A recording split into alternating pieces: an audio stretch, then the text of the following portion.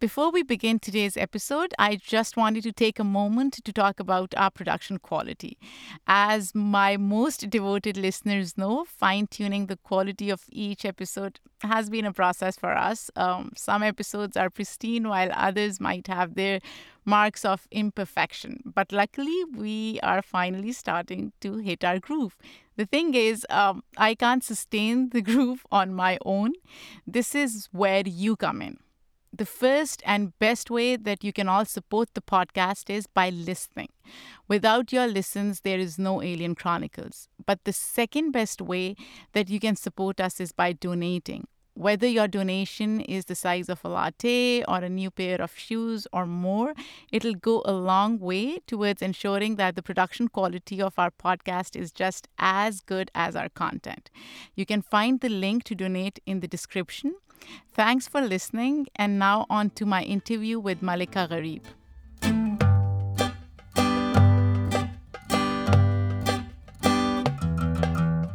You come to America, you can be whoever you want, you can do whatever you want. You're told that, but I didn't believe and understand the power of those words until I truly went through the process of feeling like those words meant something to me. I first heard about her book on NPR, and I knew I had to interview her. Her story is reflective of the struggles kids of immigrants have to go through to carve their space in American society. Malika Gharib is a journalist at National Public Radio, NPR. She reports on topics such as the humanitarian aid sector, gender equality, and innovation in developing world.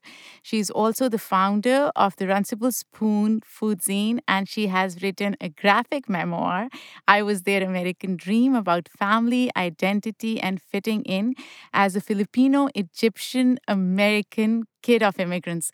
Welcome, Malika. So good to have you on my show. Oh, thank you so much. It's a pleasure to be on your show. So you grew up in a biracial household. As I was, prepping for this interview and reading articles about you and your interviews, it seems to me that you associate yourself equally with all layers of your racial and cultural identity.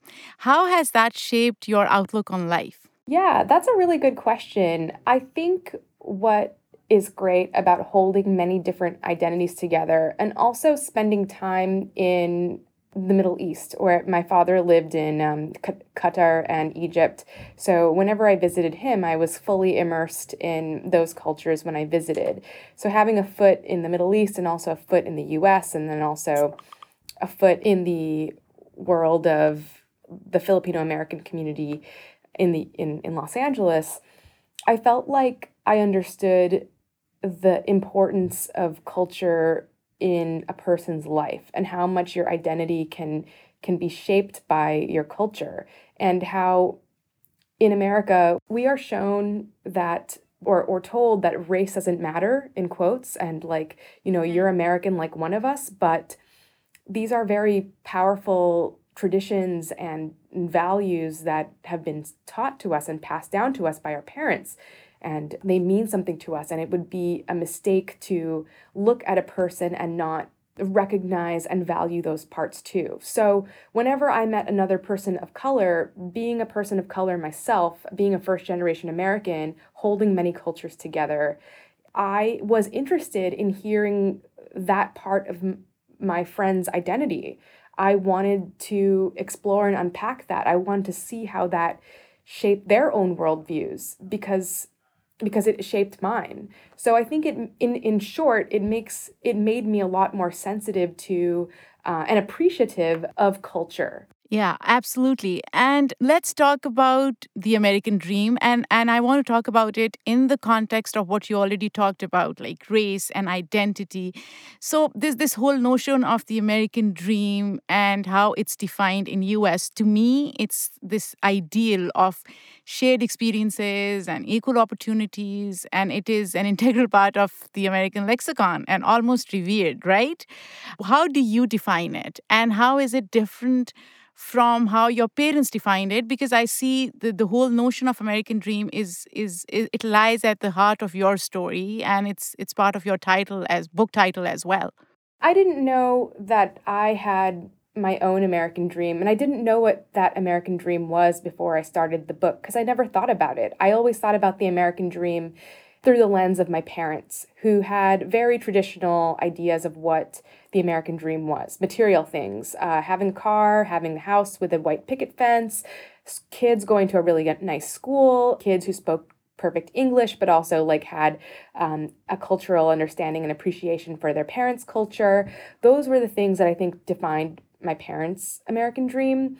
I did not know that I had one too, and it was different from theirs until I started writing the book and unpacking and discovering parts about myself that I had no idea about.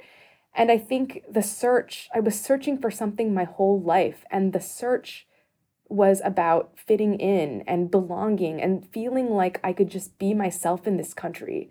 You're told that your whole life. You come to America, you can be whoever you want, you can do whatever you want. You're told that, but I didn't believe and understand the power of those words until I truly went through the process of feeling like those words meant something to me.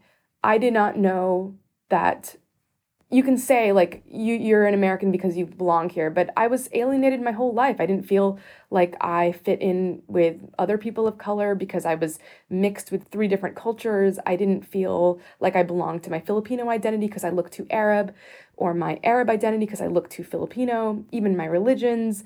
And that kind of peace and discovery and acceptance had to come from within. And being in America and allowing that acceptance to come forth because we live in this country, that was something that I had to discover myself. And once I discovered that, I felt like I had arrived. And that's such an important point. And I've seen that throughout your book. By the way, your book is amazing. You talk about struggles kids of immigrants have to go through, and I've spoken to quite a few first gen kids, and I see this common thread about what you're talking about is wanting to fit in, which is basically, to me, euphemism for wanting to be white. It seems to me that being white is somehow perceived as this gold standard for success. And I see that throughout your book as well. Initial years, teenage years, you were trying to do that too. Do you think America has become more inclusive and kids are moving away from that obsession of, wanting to be white in those early years of learning? Absolutely. I really thought, it's interesting hearing it coming from, replaying back that theme that like how sad it was that I thought that to be American meant you had to be white. I think things are changing big time. And I was most confronted with that fact only last year. We had this intern who was Filipino come to NPR where I work, and he reached out to some Filipino colleagues asking to just, he wanted to be around a familiar face. He wanted to have some kaibigans, which in Tagalog means friends, and Filipino friends. And it never had occurred to me in my whole career, working in the workplace for over a decade, to reach out to my fellow Filipino colleagues for a little sense of home. But he felt that this 21-year-old had felt that it was important enough to him. His culture was important enough to him for him to find those Filipino friends at the workplace too. He wanted to be Filipino at work. This was a new concept to me. And from that, we started a lunch club for Filipino Americans at NPR, which is still around. Every month we meet and we have a potluck. And we celebrate what it means to be Filipino and also professionals. And we talk about our professional struggles. But we've made a space for our community. And I think that drive and will has come about because there's been this proliferation of representation in the mainstream media. There was a time when I looked at Netflix and there was like, I think a Hassan Minaj show, an Ali Wong special, and like, sorry, I forgot his name. I can't believe it. Aziz Ansari playing at the top of the screen, and I just could not believe it. I that was last year, and my breath was taken away. I finally saw some people who are my age, who grew up in this country, who are now sharing their stories. The immigrants who moved here in the 1980s, they're having children, and the children have come of age, and now we are telling our stories. which is so impressive and so fascinating for me because I am hoping that my kids will have those role models to look up to. And talking about culture and culture at home, now you must have struggled with two different cultures, right? And you talk about some of the similarities, but there are many differences as well. Can you talk a little bit about that and what tension that created for you?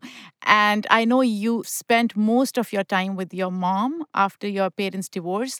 Because of that, do you gravitate more towards that side of your culture than the Egyptian side? Yes, I definitely feel like I gravitate more to my Filipino culture than my Egyptian side.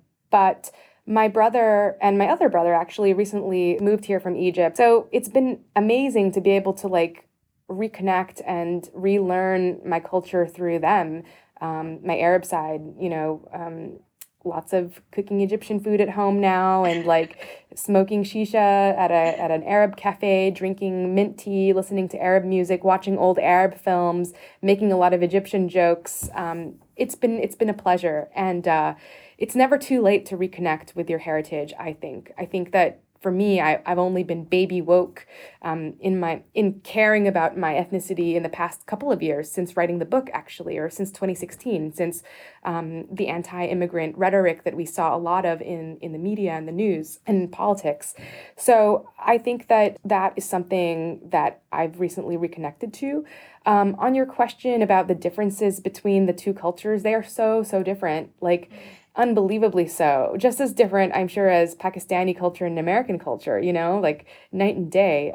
Filipinos are a matriarchal society, whereas, Arabs are a patriarchal society. Islam and Catholicism are like oil and water, just totally different concepts. Like Catholics believe in the Holy Trinity and Muslims only believe in one God. And I think that that was because we were dealing here with heaven and hell. That was terribly frightening to eat pork with my mom at home and then go to the mosque on Friday with my dad and be told that the jinn is always watching you, so no, all your sins he's keeping track, they're keeping track. And I was so freaked out about the jinn when I was eating pork. You know the jinn? Yeah, and it's interesting you bring up all of that, and it is in your book. I went and I as I was reading that, I was thinking about how I talk to my kids, and for me, it's my husband is from Pakistan too, so it's very different from us, and yet we disagree on so many things, and we still have our own idea of how kids should be raised, and especially the point about eating pork. Now in Islam, it's like strictly forbidden, but in a way, it also shows you the beauty of bringing two cultures and two religions together. And I think that's the richness of what you experienced. I'm sure growing up it must have been struggle at time, but then it's to me it's beautiful as well at the same time. Yeah, I think eventually, like, I think it's beautiful now. Like, in retrospect, it's lovely. But at the time, it was so confusing. I'm sure, yeah. So, Malika, talking about your book, it's a graphic memoir, which makes it so fascinating. Something like I'm sure my kids would love to read, and something that I enjoyed reading as well. Why did you decide to narrate your story through interactive elements? I wanted people to play with me and enter my world. And what better way to do that by giving them something to do? So when I want you to, just as I manipulated my own style to fit in with different groups in college, I wanted you to do the same. Like decide what I wear, be in my shoes, interact with me, engage with me, play with me, enter my world. That's what I wanted. And I also think I like the cinematic quality of graphic memoirs. Graphic memoirs are not a format just for children. Graphic memoirs that are targeted and very serious and acclaimed, that are on very heavy topics from, the I'm sure you've heard of Persepolis, which is set in Iran, and Mouse, which is about dealing with Holocaust guilt. So it's a very strong format, and I think it's a beautiful way to tell a story that allows people, adults and children alike, to have some deep visual elements and decide the story, read between the lines. That's what I love about it. And it was very engaging when I was reading it. As you said, the graphics of it was just engaging. And I, even without reading, I could just relate to what you were saying. And I think that was very powerful. And then you introduced these different cultural references, like from food to language. And you, I don't know if that was a conscious effort, but you tried to ease reader into it. And in that context, you talk a lot about food. Now, to me, food is such an important part of any culture, and I think it also brings communities together. Is that the reason you focused on food so much? I actually, it's interesting that you mentioned food. I tried very hard not to talk about food that much, but food is like the most dominant.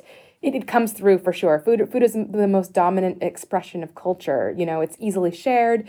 It's something that we do every day. Preparing food. It's something we talk about every day. So that, of course, was shining through. But I had a wonderful editor. Her name is Kat Chow. She is writing her own memoir, and she is part of NPR's Code Switch team, which talks about race and identity. She challenged me to express culture outside of food and think about how it manifests itself. And from there, I realized that food is just one part of many different ways that my culture has touched me, from the values to the way that I see the world to the choices that I make as a person. But definitely food, yes. Like there's a lot of it in there, but I really didn't want to use it so much as a device, as a shortcut of expressing culture. Moving on to your food zine, Runcible Spoon food zine. Can you talk a little bit about that? How did you come up with that idea, and what is that all about? Well, I've been making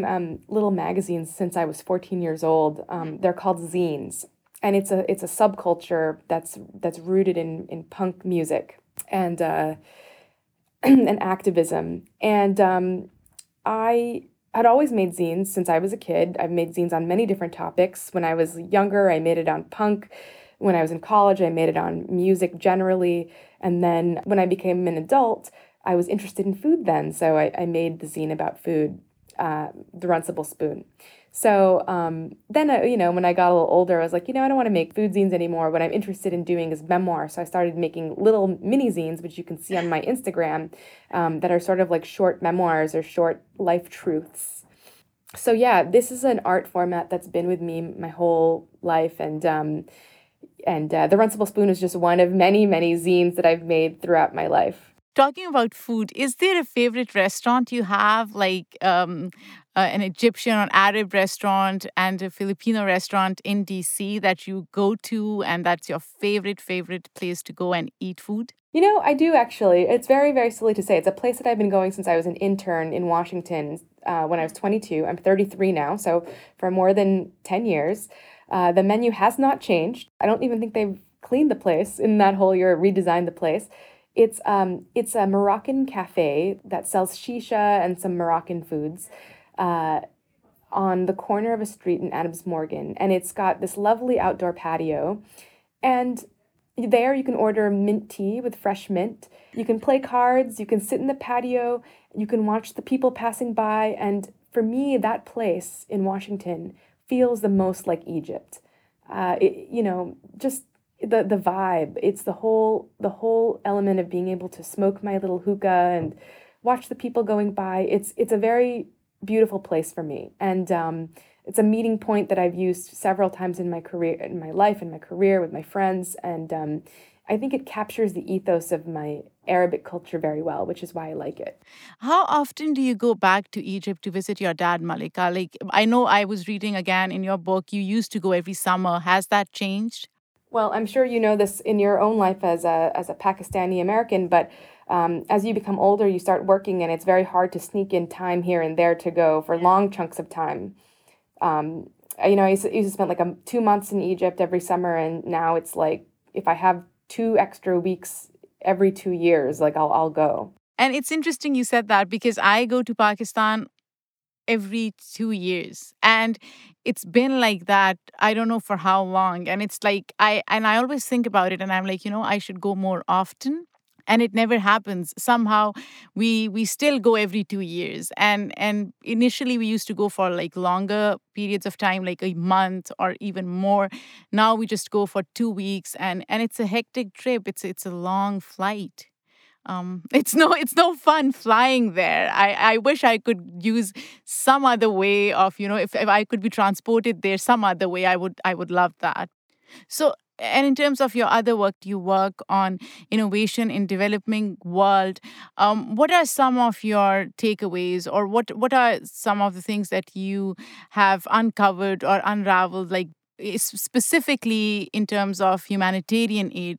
Well, I was always inspired to write about these topics because actually, it's because I visited Egypt so much. I remember that, you know, traveling to a developing country, you really, really, really see the difference between life in the home country and life in America. And it really makes you examine the choices that your parents made for you.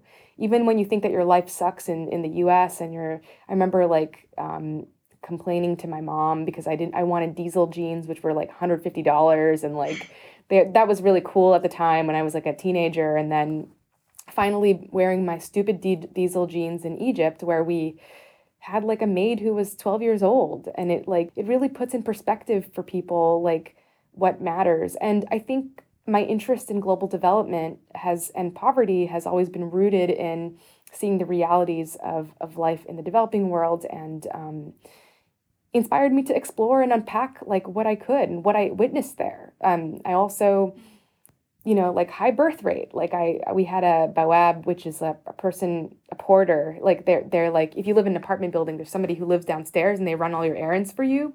Like they buy you tomatoes, or they buy you beans and bread and stuff like that, or they take your dry cleaning to the dry cleaner. And he had 7 children, and I just couldn't believe it. And they weren't going to school, and they were helping and doing work, and like I just wanted to know how a world like that could exist.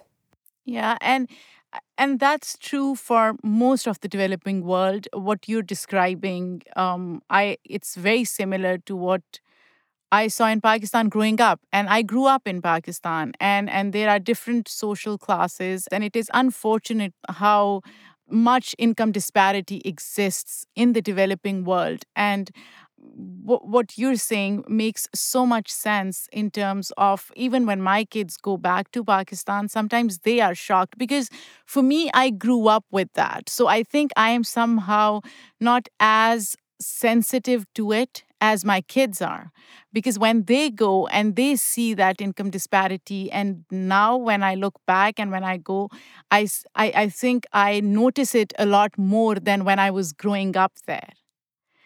And I think that's again because of having that awareness about income disparity and how we have different social structures and which need to change. Talking about your culture, and talking about how you grew up in a biracial household in America, you've had so many experiences, Malika. So from that point of view, could you define America for us in a word or a sentence? How do you see America? That's a great question. How do I see America?